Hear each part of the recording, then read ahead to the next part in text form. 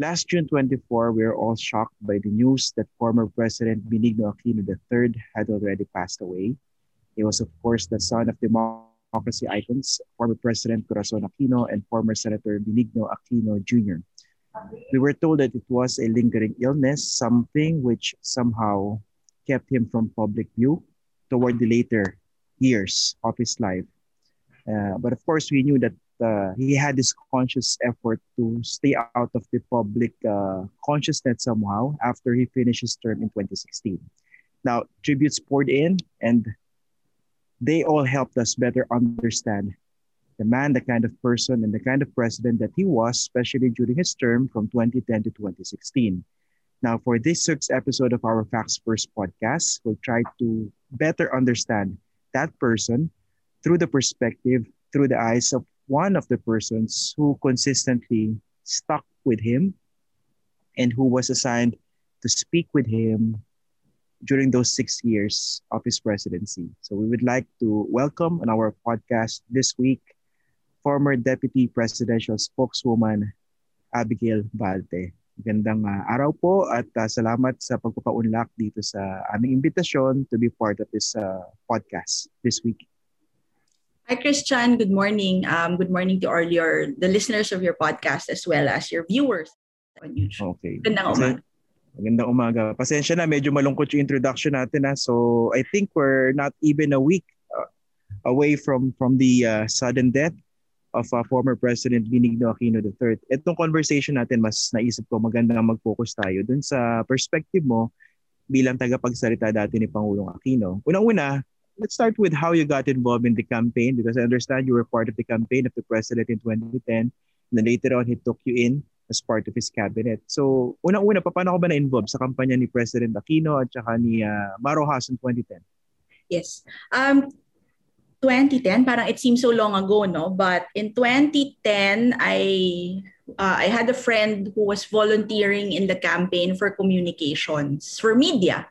And I was still a young pa talaga yung ginamit ko. I was a junior associate in a small law firm. And at that time, I felt na parang, it was August, former President Cory Aquino died, and I wasn't really one for politics. So, but when I saw that, oo nga, no, kasi my parents, my family, they were part of the EDSA revolution. So when I saw that President Cory died and there's this outpouring of support, and then eventually Senator Aquino declared that he would run for president. A friend reached out to me and said, now we're trying to get volunteers for his media and communications. So I said, ano namang gagawin ko doon? Abogado ako, parang di naman ako masyadong useful. So sabi niya, hindi, mag-review ka, kaya mo yan, tuturuan kita. Review mo lang yung mga policies from before to make sure that comms was not, hindi ko kontra sa policy ng tatay niya at saka sa policy ng nanay niya. So I ended up leaving my job to volunteer in the campaign. And you know how campaigns go, people come, people go. And parang ang nangyari na lang by default, ako yung naiwan na senior doon sa unit. And then eventually, the campaign manager then was Secretary Butch Abad.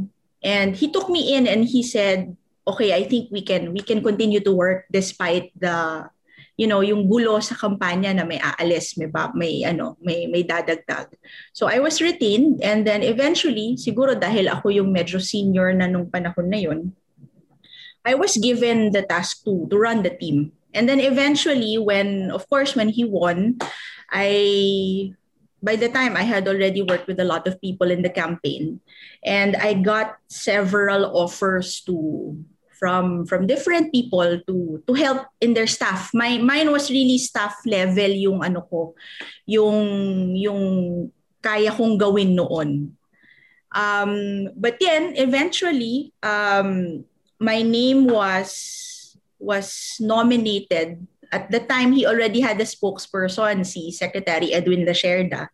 And then I think when he came in, syempre most of us were new to government, especially in communications.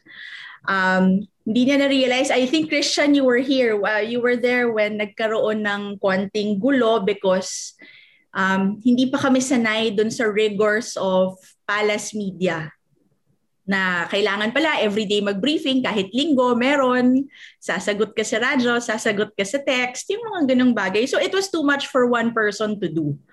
So at the time, he gave several nominations to the president. And I don't know also, he didn't ask for, di siya humingi ng audition video or anything. Basta he said, okay, Abby can be can be the deputy. Wala akong problem. Parang I want her to be the one. Parang ganon. But what was it like when you first met him during the campaign? I understand, di ba, ito yung isang kampanya kung saan maraming kabataan, very idealistic, who were drawn in that campaign because of the promise of change, because of the type of person who was running for the highest office in the Philippines at that time. Paano yung unang pagkikita niyo ni President Aquino? Naku, yung unang pagkikita namin, I even have a picture. It's so funny because he wasn't even looking at the camera because there were so many people. I think it was in Cubao, the first time I met him. And I was always kasi nga staff level. So ako lang yung pag dumadaan siya, nag-aabang lang kami para makita siya. But again, he didn't know me from Adam, 'di ba? So to speak at the time. So lumapit lang ako sa kanya, sabi ko, "Sir, okay lang po ba magpa-picture?" So nagpa-picture ako and that was it. I doubt that he remembered my name or remembered that he probably thought that I was, one of the many young people then around his campaign, and he just said, "Thank you."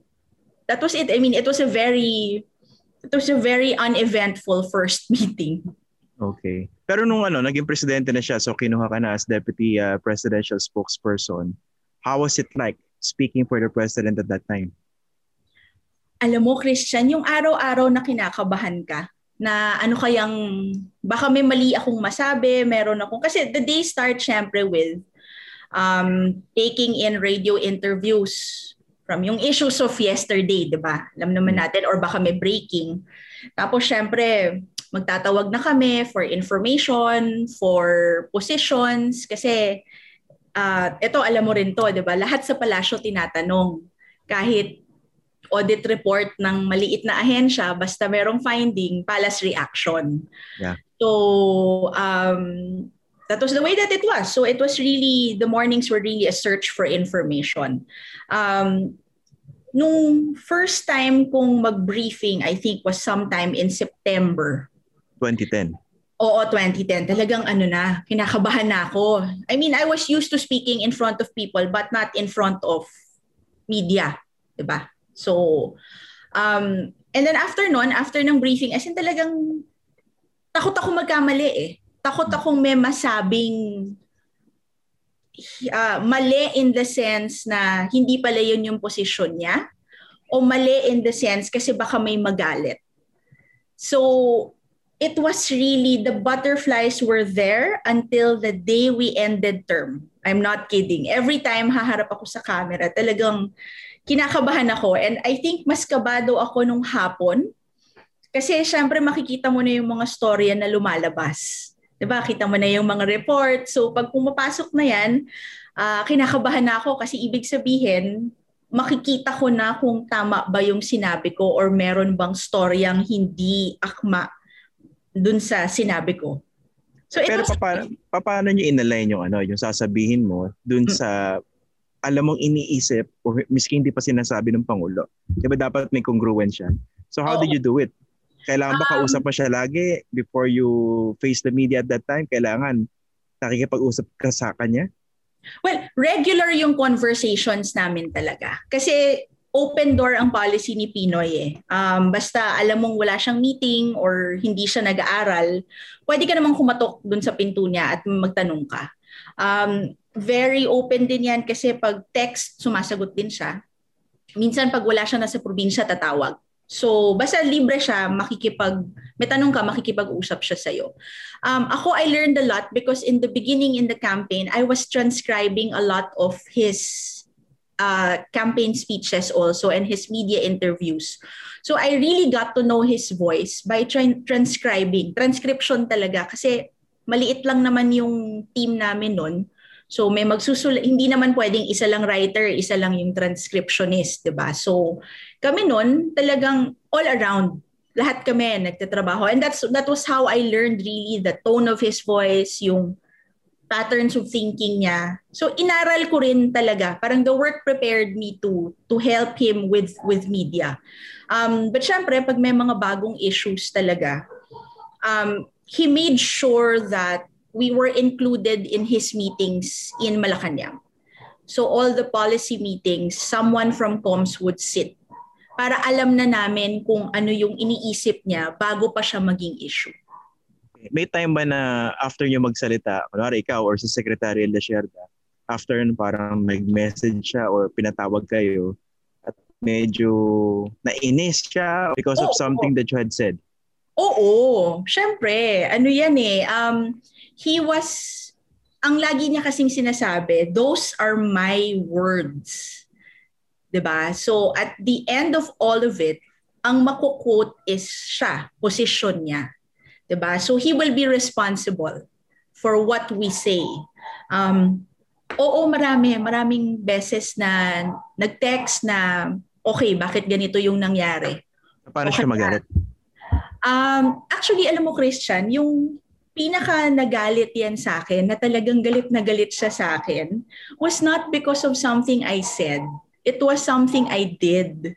Na if you remember, 2014, it was the Janet Napoles entire surrender and ganyan.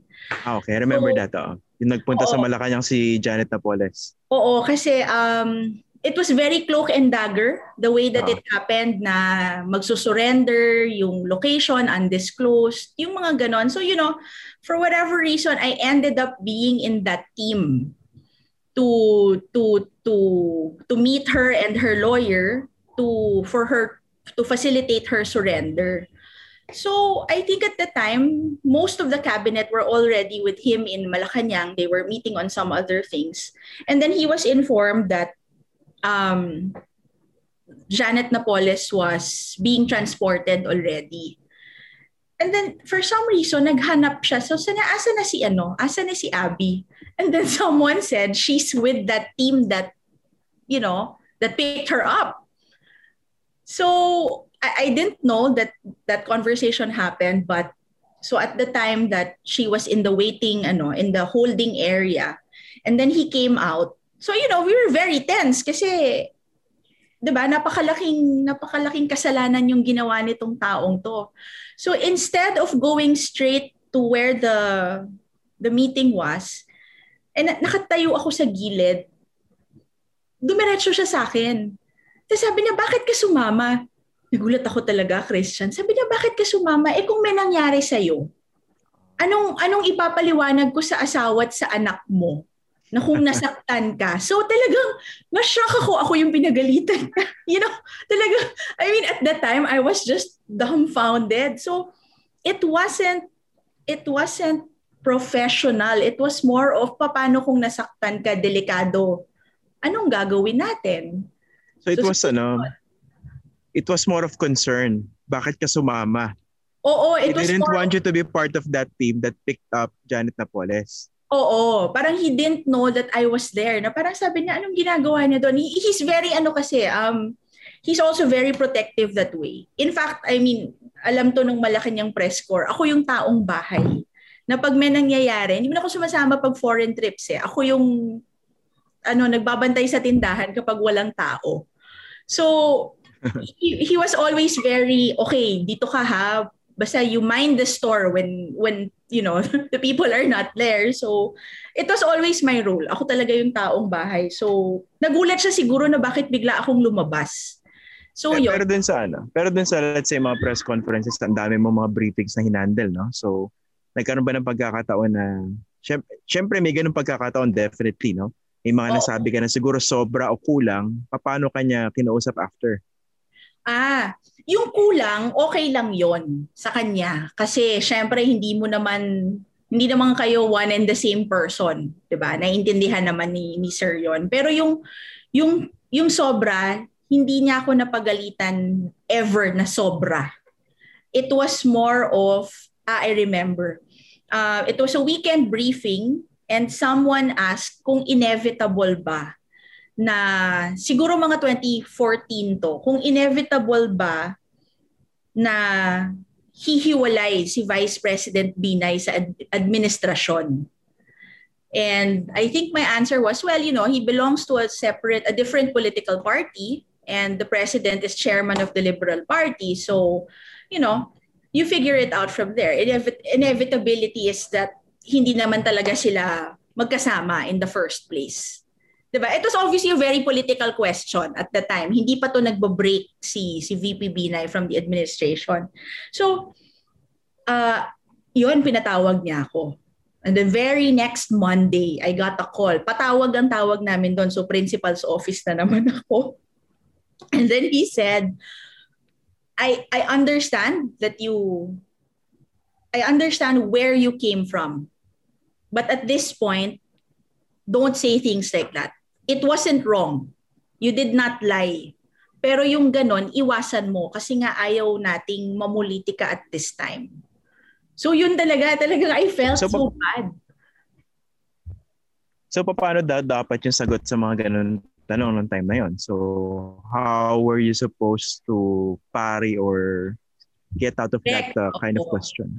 Well, at least sabi niya yung ganyan, pasa mo na lang dun sa mga sa LP because, or just say na at this time we're not really thinking of things like that because, sidestep and then because we're focusing on this.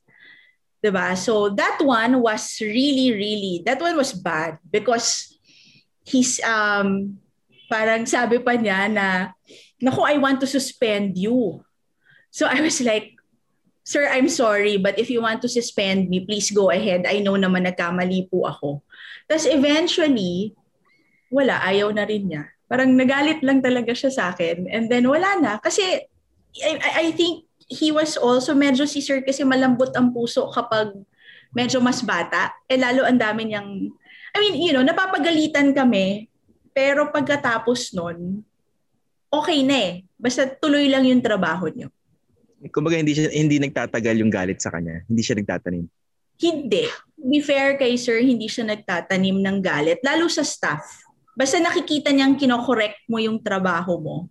Tsaka iniiwasan mo yung pagkakamali mo. Okay na sa kanya yon. Okay. Napakahirap syempre ng trabaho nung tagapagsalita ng Pangulo. No? So, pero based na sa kinikwento mo kanina, he basically understood the role of the spokespersons, no? That you were alter egos of the president. So kung ano may lumabas sa bibig nyo, kung ano yung sabihin niyo in front of the microphone, those would be the president's words. Tama? Yes, correct. Pero paano nyo sineseparate? Diba minsan, I remember this kasi I was part of the Malacañang press corps at that time. Early on, tsaka toward the latter part of his administration. Diba minsan may mga tanong na tinatanong yung personal opinion nyo as a spokesperson. When in fact, you know that would be very complicated because it's very difficult to separate your individual, yung sarili mong pagkatao, di ba? Dun sa posisyon na hawak mo. So, paano nyo hinandle yung mga ganun? Ako, I say outright that my personal opinion does not matter in this issue. So, I knew it was clear to us, at least to those who spoke to the president, that we were being asked because of the president. It wasn't because they wanted to talk to me, diba? To talk to me as Abigail Valte. Nobody cares, diba? So, we would really always say na it doesn't matter. My personal opinion on this matter is not at issue or neither is it relevant. I think this was especially difficult in for the reproductive health law because he was already the balance that we had to maintain was that his point was we want this law, diba? But let us not rub it into the faces of those who are not in favor of it. Kumbaga, wag na nating ipagdukdukan na pro-RH tayo. So, yun yung instruction sa amin is that we've already done what we can in terms of shepherding the law, but let's just not shove it in the faces of those who are against it na pinupush natin to. Okay. Pero was there ever a time when there was an explicit instruction from him for you guys not exactly lie but not tell the truth? Diba there's a fine difference between that? Yes, I understand. I understand the difference. That's why in the beginning, very clear yung instructions niya sa amin. Do not lie. Do not make things up. Kasi iba din yung make things up, di ba? Minsan lie kasi active yan eh. Do not lie. Do not make things up. If you do not know it, say you do not know. And if you know it, nag-emerge yung pang-apat eh, as time went by. If you know the answer, but you cannot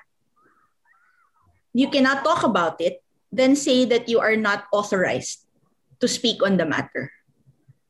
So just so it protects us from lying, essentially. Kasi talagang yun ayaw niya because he will know eh.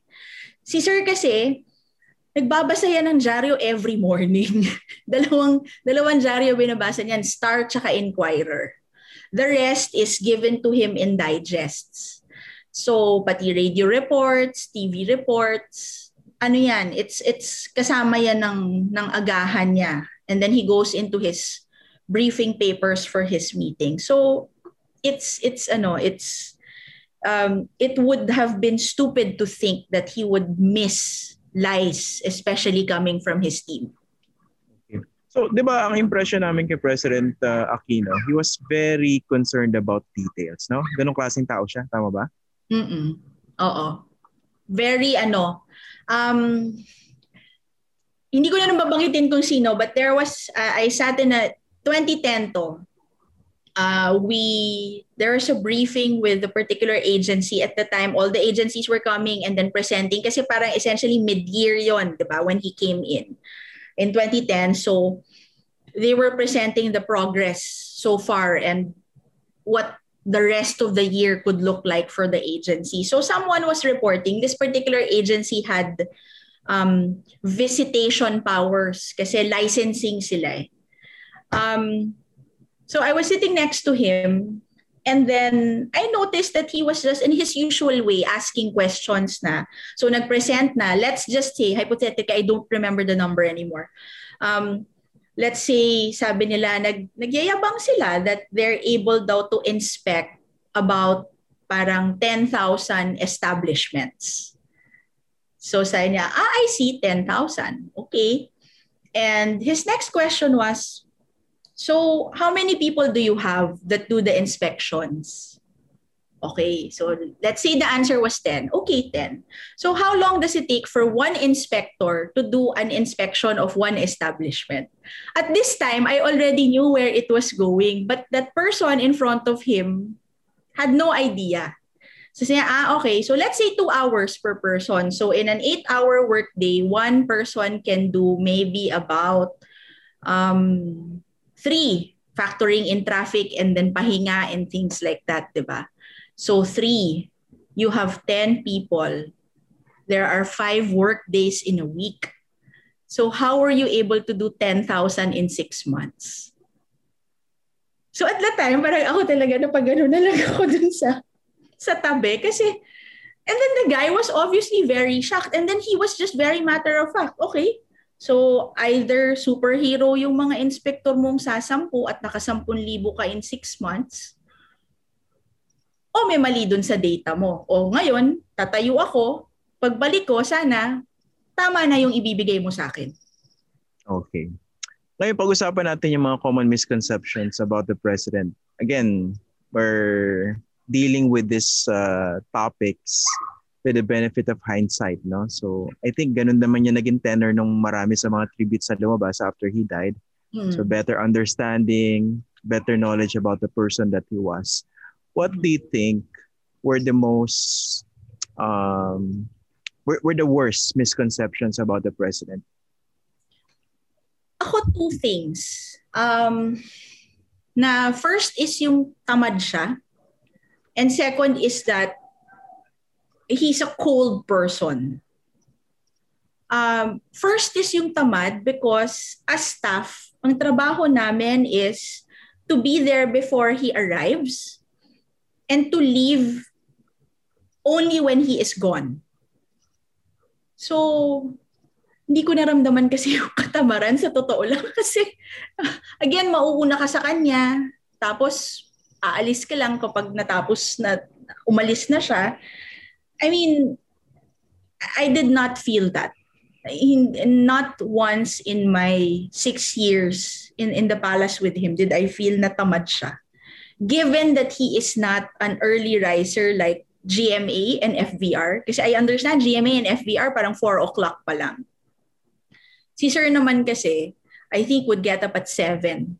Okay. So, maaga pa rin.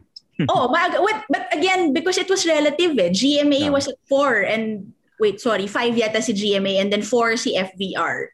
So parang it was still late, 'di ba? In terms of comparison, parang late pa rin 'yan. And I knew that he also worked late kasi minsan alas 11 na makakakuha pa ako ng text diyan if he was asking about something. So it's not that one I always found odd. And then second was that he didn't care. I understand that si Sir kasi is very ang poker face niyan minsan eh. I mean, he's not the huggy kind of person. Hindi siya very expressive when it comes to that. But sa amin kasi in the background, we see the care because naayos na ba yung ganito? Ano ba yung maibibigay natin? Yung instructions were always not for him but for other people. How many people will be affected? Handa na ba tayo sa relief pack? Handa na ba tayo sa gamot? It was always like that. So, I guess for me, that was it. Yun yung dalawang I always found it. Well, the second I understood because I knew naman na hindi siya talaga very, alam mo yun, hindi siya very huggy or conventional comforter kind of person. Medyo deadpan ang ano niya, ang personality. Oo kahit humor niya, very, very deadpan talaga. Okay. For example, ano rin sa mga controversies that you remember which affected him the most? Kasi syempre, pag public official ka, you have to know how to roll with the punches. Pero syempre, tao ka pa rin, di ba? So may mga issues na talagang iindahin mo behind closed doors. Let's talk about these issues. Ano yung mga talagang parang tumusok sa kanya? Alam mo, sa totoo marami. Marami yan. Kasi as it happens, syempre nakikita mo yung bigat nung dinadala niya. If we were to pick siguro 2, it would be Mama Sapano and Yolanda. Just because of, alam mo yon, it was really frustration na things weren't followed. It should not have, yung mga ganon, yung sana kung maayos, hindi dapat ganyan. So it was always, yun yung mga dinadala niya talaga. And even, I don't know if you remember, but I was the one who had to confirm that 3 of our Filipinos were executed in China. If you remember very early on. Kahit yung mga ganung bagay talaga, you would see that it would bear on him. His thing was always, did we do all that we can? But still, in those cases, even in the case of Mary Jane Veloso, di ba? That was naman the flip side sa naman yon, successful naman yon. You would see that it really weighed on him. Lalo kapag whenever death was involved, mabigat talaga yan sa kanya. How did he cope with such situations? Kasi nga, di ba, pag presidente ka, anything you say, anything you do could affect people in real, could actually affect the people. Right. So for example, di ba, yung one particular policy can lead to death, di ba? Right. Pag nag-order ka sa military to strike, may mga taong mamamatay, definitely, no? Right. So paano niya dinala yung ganon? How did he cope? His coping mechanism, I think, for that was really to make sure that he had all the facts before making a decision. Yung hindi tayo nagpapadala sa sabi-sabi, hindi tayo nagpapadala sa bulong, lalo pag buhay yung pinag-uusapan, sinisigurado niya na tama yung binibigay sa kanyang impormasyon. I mean, it sounds kasi very strange if you're talking about human life. But to him, it was his way. Are we making the right decision? Is our decision based on real facts and not chismis? So that was his way for it. Sa mamasapan, no? Ano yung pinaka dinala at saka ininda niya ron? What was the biggest regret? I think that it would not have happened if his instructions were followed. Kasi iba din yung representation sa kanya eh. Nung nag-report, I don't want to mention names anymore, but nung nag-report kasi sa kanya, it was iba eh. Iba yung information. So, I think for him, parang hindi rin niya maintindihan kung bakit ganon. Parang anong point nyo? Bakit kayo nagsinungaling? Bakit tinago nyo? Parang ganon yung sa kanya eh. But so, ultimately, siya nagdala nito, di ba? Because he was the president at that time and he had to answer for whatever shortcomings that took place. Yes. No? Oo, and yes. So he was always prepared, not to say that it did not weigh on him, because it did, Christian. I mean, even post-term, he would check up on, patignan nyo nga kung naibigay na to, because, you know, all the assistance naman that was given. Of course, it's never enough. It will never be enough in terms of compensating for, diba, for human life. But for him, parang pinangako natin to, siguraduhin nating naibigay natin. So tinatanong pa rin niya miski hindi na siya presidente? Oo, tinatanong pa rin niya yan. Example yung benefits dun sa mga widows, dun sa mga children, di ba? May promise na, tama ba? Oo, may financial assistance, housing. Oo, may housing, may scholarship assistance, may livelihood assistance. Yung iba kasi nagka-issue about housing. Kasi syempre hindi naman yan in one area. So yung iba parang humingi sila ng assistance to just buy the lot they were in currently. So iba-iba yung request. So some of them were just a matter of paperwork. Some of them ran into roadblocks. So he was really concerned about making sure that those were delivered. Was there a time or was there a part of him where he was actually blaming himself for what happened? Ultimately, yes, of course. Kasi he took on commander-in-chief siya. I mean, whatever the legalities of it were at the time, you knew that, we knew that he was talagang, he thought about it, I'm sure, over and over again. Kasi sometimes he would call and say na, alam mo, naalala mo yung ganito. And then when you talk about it. So I knew that he was also, it weighed on him very much. Pero dumating ba yung time na after he stepped down, kumbaga napatawad din niya yung sarili niya because of what happened in Mama Sapa, no? Or was it a lingering frustration and problem until the day he died? No, I mean, not lingering naman until the day he died. But I knew that it was always one of those things na in hindsight, I think he would have wished na it turned out differently. Let's also set the record straight regarding that incident, no, sa airbase. This was in Villamor, if I'm not mistaken, diba? Dumating yung mga caskets. Right. This was, I think, one of the most controversial portions of that issue. Yung hindi dumating yung presidente, hindi sinalubong yung mga caskets as commander-in-chief. Yet he was seen in a separate affair event, di ba? Oh, that's Bakit nga ba siya hindi nagpakita? Bakit hindi siya humarap? You know, when we were planning the arrival, that was given to Secretary Mar because it was DILG, di ba? So PNP ito. We were talking about I was in the room when we were talking about the arrangements. So, okay, dadating, si 1:30. It was, everything in government sa totoo lang is logistics and time. Diba? So, he was saying, okay, so galing dito, anong gagawin, etc. So, the conversation was like that. And towards the end, I remember Sekmar saying na, Chief, darating ka ba? Kasi syempre ibang usapan pag darating ng presidente kasi marami na namang ibang additional layers na gagawin. And then, he stopped and then he said, baka hindi na. Kasi you allow them to grieve is what he said. So, I said, okay, ano yung allowed to grieve? Ano yung, I forget na who asked. My apologies to my colleague if I forgot. But somebody asked this, parang, sir, ano yung, parang explain in short, ganon.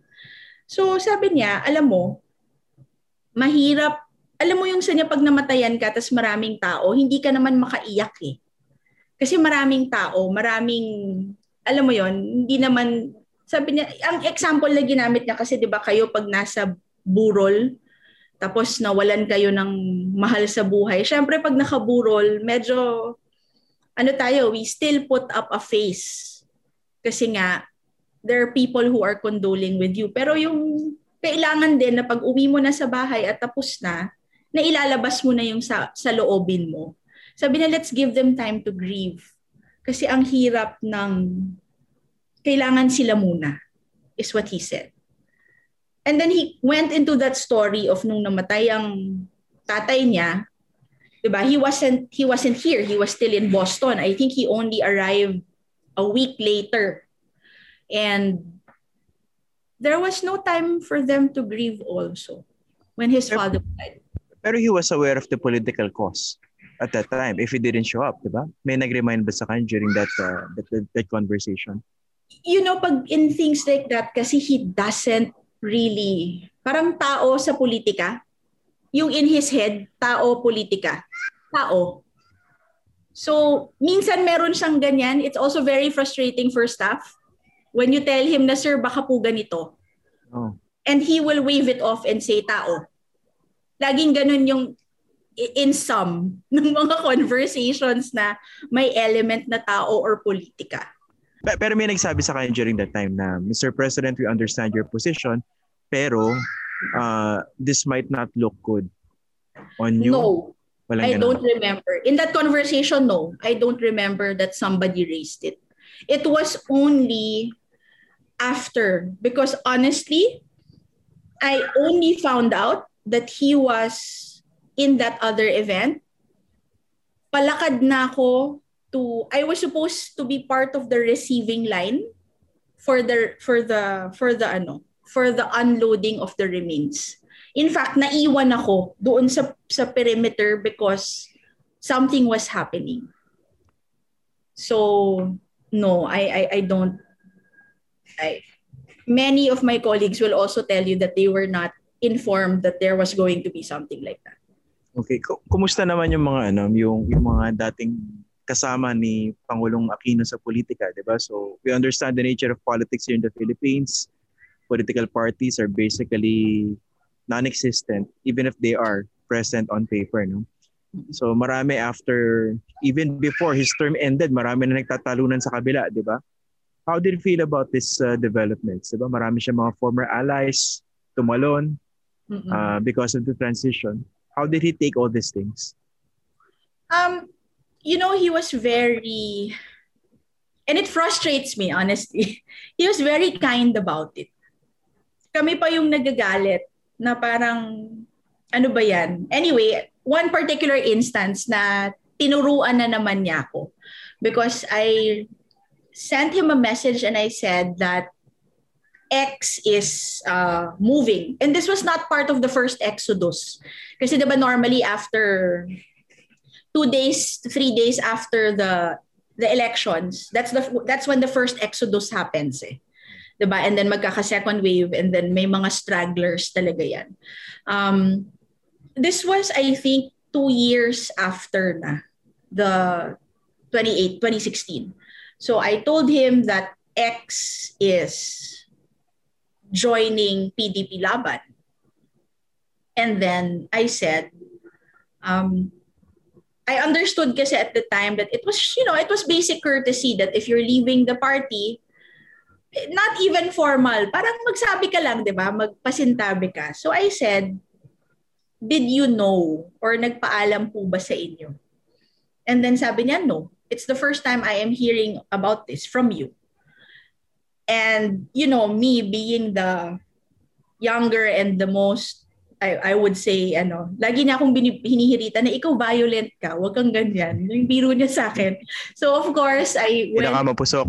Oo, hindi ako ang tawag niya sa akin violent eh. Ikaw talaga. Violent talaga? Violent. Oo, violent. Laging gano'n ang inaano ko sa akin. Laging gano'n ang binibiro niya, violent ka talaga. So, of course, me being me, I started being violent. And then he said, ikaw naman. Parang sabi niya, alam mo, sa mundo natin, tatanggapin nating may ganyan talaga. And then he explained to me, niya, alam mo yung si X, hindi niya ako kilala nung 2010, pero tumulong yan sa atin. Hindi niya ako kilala, wala siyang hiningi, walang kahit na ano. So, parang tandaan na lang natin na ganun yung ginawa niya. Hayaan mo na, huwag ka nang magalit, huwag ka nang maging violent. Sabi niya sa akin. So, even then, he was not president already. He was still extending understanding to these people because he knew that it was the world that he was living in. Yeah, he didn't feel any sense of betrayal from former allies who jumped ship. Walang ganun. Wala akong, kasi syempre maraming supporters na magsasabi sa kanya na bakit po si ganito, ganyan, bakit kumakampi kay, di ba? Alam na natin yan, Christian, marami naman talaga na yung lilipat ng tahimik at meron namang mga lilipat pero makikisuntok pa. Di ba? So syempre, pag may mga supporters ka, nakaka-frustrate at nakakainis yan sa mga supporters ng kahit sinong kampo. Diba? So inevitably may magsusumbong sa kanya and siya pa yung hayaan na natin. Huwag na nating pansinin, ganyan talaga sa politika. Now, tama ba? After he left office, you stayed on as a spokesperson for the president. Diba? Ikaw na nagsasalita for him. Yes. Oo. Okay. When he stepped down in 2016, a few days after that, I said to him na, sir, I will be here. Kung may kailangan kayo, if you will accept it, in short, if you will accept the mission, then I will be here. And then sabi niya, nahiya pa yan kasi sabi niya, hindi naman pwedeng Abby na na tutuloy mo lang yung ginagawa mo tapos hindi naman kita, parang you have to give me a figure for your work. And I said, there is no figure. So for a time, he kept saying na hindi naman pwede, kailangan kahit papano meron ka namang something. Siko, sir, hindi po pwede. hindi po yun kailangan pag-usapan. So ayun, until I wore him down, tapos parang tinanggap na lang niya na it wasn't going to be a staff engagement. And ayun, so talagang ganun na lang yung nagtuloy-tuloy na lang kami in that capacity. Okay. Now, kumusta naman yung buhay niya post-presidency? What was it like? Syempre, it was a remarkable slowdown from life as president, diba? So, funny lang because he was still getting a lot of mail and he was responding to them, but he also still had a lot of meetings because people were still seeking out his opinion on certain things. I know that he had offers to be part of the board of some companies, which he turned down because he said na alam mo naman iba ang political climate. He did not want the company to bear the brunt of his politics, in short. He also received a lot of invitations to speak abroad, which he turned down, by the way, because he does not like traveling. He only accepted one, Singapore, to my recollection. The rest of it, he could have made a very lucrative life out of being a former president kasi. 'Di ba? Yung Parang Bill Clinton ba? Parang former presidents na lang. I mean, speaking engagements alone, I mean, former presidents command a very good price for those speaking engagements, but it wasn't it wasn't his cup of tea, to be honest. So anong mga pinagkakabalahan niya when he stepped down, after he stepped down? So what was a typical day like for him? Kasi he was very quiet, di ba? He was hardly seen in public. He hardly spoke about political issues afterward. So ano yung mga ginagawa niya noong time na yun? Well, in the first few months, I mean, he was very happy to have had time for his Netflix and his music and his nephews and nieces, kasi yun talaga ang niya, yun ang pride and joy niya talaga, yung mga pamangkin niya. So they were now able to do everything that they were not. Kasi before, they just used to go to the mall, he would buy CDs and things like that. So syempre very limited yon when he was president. So he was able to go to all these family gatherings, catch up, and sometimes just listen to music with his nieces and nephews. And Nag-graduate na ba siya sa Nag-graduate na ba siya sa CDs? Nag-ano na ba? Nag-vinyl? No. CDs pa rin siya. CDs pa rin? Hindi na siya nag-Spotify? Nagsa-Spotify siya, but to him kasi digital was parang best yung sound. So, funny nga siya. He's really an audiophile. So, one of the speechwriters mentioned it na ang collection niya kasi is always in threes. One to keep, one to play, and one to lend to other people. So, ganon, he's really he's very systematic about his music. So, ayun. So, ano siya talaga I guess for people who love music, he really just gets lost in it. I mean, he listens to so many things, and ayan, favorite ko yan dati. Sabi niya na, alam mo yung dapat dasal mo kapag naiinis ka na. Sabi ko, sir, ano yun? Parang alam ko na to, pero ituloy mo. Sabi niya, alam mo yung prayer for generosity? So sabi ko, yes, sir. Sabi niya, ayun, minsan kaya pag umaakyat na ang dugo mo, yun lang ang idadasal mo. But, to him, again, let's make a distinction. He wasn't, ano ba? How do I say it? Hindi kasi siya masimbang tao. But he was a spiritual person in that sense. And he kept this personal relationship with God. Parang ganon. Hindi siya parang pang-organized religion ba? Hindi yung mass every Sunday, communion. Pero nagdadasal siya on his own.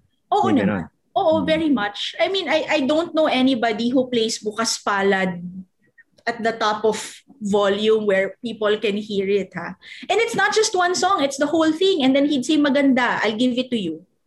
Parang papadalan kita ng CD. It really helps, keep things in perspective. Okay. Finally, din naman sa kasi nga, he was a former president, so understandably, people were looking for messages, advice, statements coming from him, di ba? Under this current administration. Mm-hmm. So, in your conversations with him, was there a time when he also expressed certain concerns, if not frustrations, about certain policies, programs or projects which might have been reversed, gains which were squandered? May ganun ba siyang concerns afterward? It was more of frustrations about current policy. Not that the frustration wasn't rooted in kasi ginawa ko to tas pinalitan nyo. It wasn't like that. It was always parang meron siyang agam-agam na tama ba itong nangyayari. So that like what? Yung sa pandemic response, that was one of my conversations with him. That are we doing enough? Are we, cases are rising. So marami siyang ganyan. Are we vaccinating people? Are we getting enough supply? Again, government is logistics and time. So he was worried na are we going to get it in time? Are we doing enough? Are we... But of course, those are all private, diba? I mean, people have always asked me na, why did he keep quiet? Diba? And my explanation is always this. He is one of the few people who know how difficult it is to be president. Diba? ERAP, FBR, GMA, him. In short, in the Philippines, 4 na lang sila, 5 kasama si President Duterte. 5 lang silang nagkakaintindihan ng mata sa mata kung gaano kahirap maging presidente ng isang bansa. And honestly, I think he did not want to add to that burden na aaraw-arawin mo pa, because he knew how difficult it was to try to steer a country even with na may criticism pa on a daily basis. So sa totoo, he wanted the country to succeed. It wasn't in him to say na bahala kayo dyan, or to say na I wanted to fail because I want contrast. I want people to say that I was better. It was never like that. I never heard him say, by the way, na mas maganda yung ginawa natin kasi pangit yung sa kanila. It was never about squandering his gains. At least ako personally, ha. I mean, I know people would say that to him na, sir, sayang yung ganito, sayang yung ganyan. But for him, it was really parang current state, and are we doing enough? Pero how about yung panghihinayang? May ganun ba? Hinayang in what sense? For example, yung kunwari, kasi inevitably, there would have to be certain comparisons, diba? Although I understand the concern of the former president based on your account na he was not the type who would politicize things, especially after he stepped down. Pero sinabi mo nga, may mga taong nagtasabi, diba? Mr. President, sayang naman yung ganyan, diba?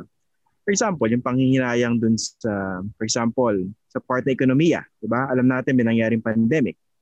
Pero in terms of handling certain aspects of it, may nadinig ka bang ganun ever sa kanya? Or somehow, because he understood the pressures, the demands of the presidency, he made this conscious effort to give his successor ample space to work. Siyempre may panghinayang. Totoo naman yun. May panghihinayang kasi to him, it was always long term sana yung iniisip niya. Na okay, I'm not meant to be here forever. Was always his Kumbaga 6 years tayo, kailangan after 6 years, yung susunod, kumbaga maganda yung maibibigay natin. In the hope that the next will build on that para maganda yung ibibigay dun sa susunod. Kasi 'di ba, it takes parang effectively a generation to lift people out of poverty. So he was hoping na yung pagpasa ng bola, ganon. 'Di ba? Magiging mas kumbaga from strength to strength. And I'm sure. I mean, may panghihinayang in that sense. Lalo when the pandemic hit, because parang pataas and then biglang, 'di ba? It's now another hole that you have to dig yourself out of in essence. Okay, finally, syempre itatanong ko rito yung how the president should be remembered. Knowing him, having worked with him for more than 6 years, no? Hindi lang yung during his presidency. Especially ngayon, di ba, namatay na, pero nakikita mo on social media, nandun pa rin yung conscious effort by certain trolls and political operators to somehow not just counter the narrative, the sweep of support and sympathies because of his death, but also to somehow viciously destroy the reputation of the man, di ba? Hindi lang besmirch, talagang sirain, you know? So, knowing him for more than 6 years, having worked with him, how do you think the former president should be remembered? You know, that's a difficult question. I think that's the most difficult that I've encountered. But in truth, I want people to remember him as the president who always decided for your benefit. It wasn't for his. It was always for people. So whether you agreed or disagreed with him, I knew that he never considered himself in that equation. It was always, how many people will benefit? Will this be good for people? I never once saw in him that he had personal motive in making decisions. Diba? Hindi yan, let's be honest, hindi yan, yayaman ba kami dyan? Or, when I step down, will I have more padrinos or something? It wasn't like that. It was always, and honestly to him, minsan kahit magalit ka na sa kanya, gagawin pa rin niya yung tama because he thinks it will be good for you. Like the SSS, case in point, yung pagtaas ng SSS pensions, I think, at the time. The premiums. Oo, di ba? Vinito niya yung that particular bill to increase the benefits because he said we have to take care of the life for everybody.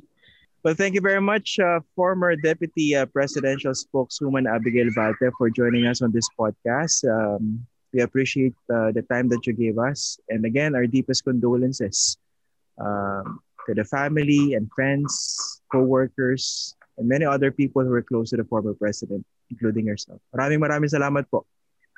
Thank you. Thank you, Christian. And condolences to all of us. We lost a good man 6 days ago. Okay. So that's it for this week's episode of our Facts First podcast. You can watch this episode on YouTube. You can also catch this on Apple, Spotify, and Google. Thank you very much. See you again next week for another episode of Facts First.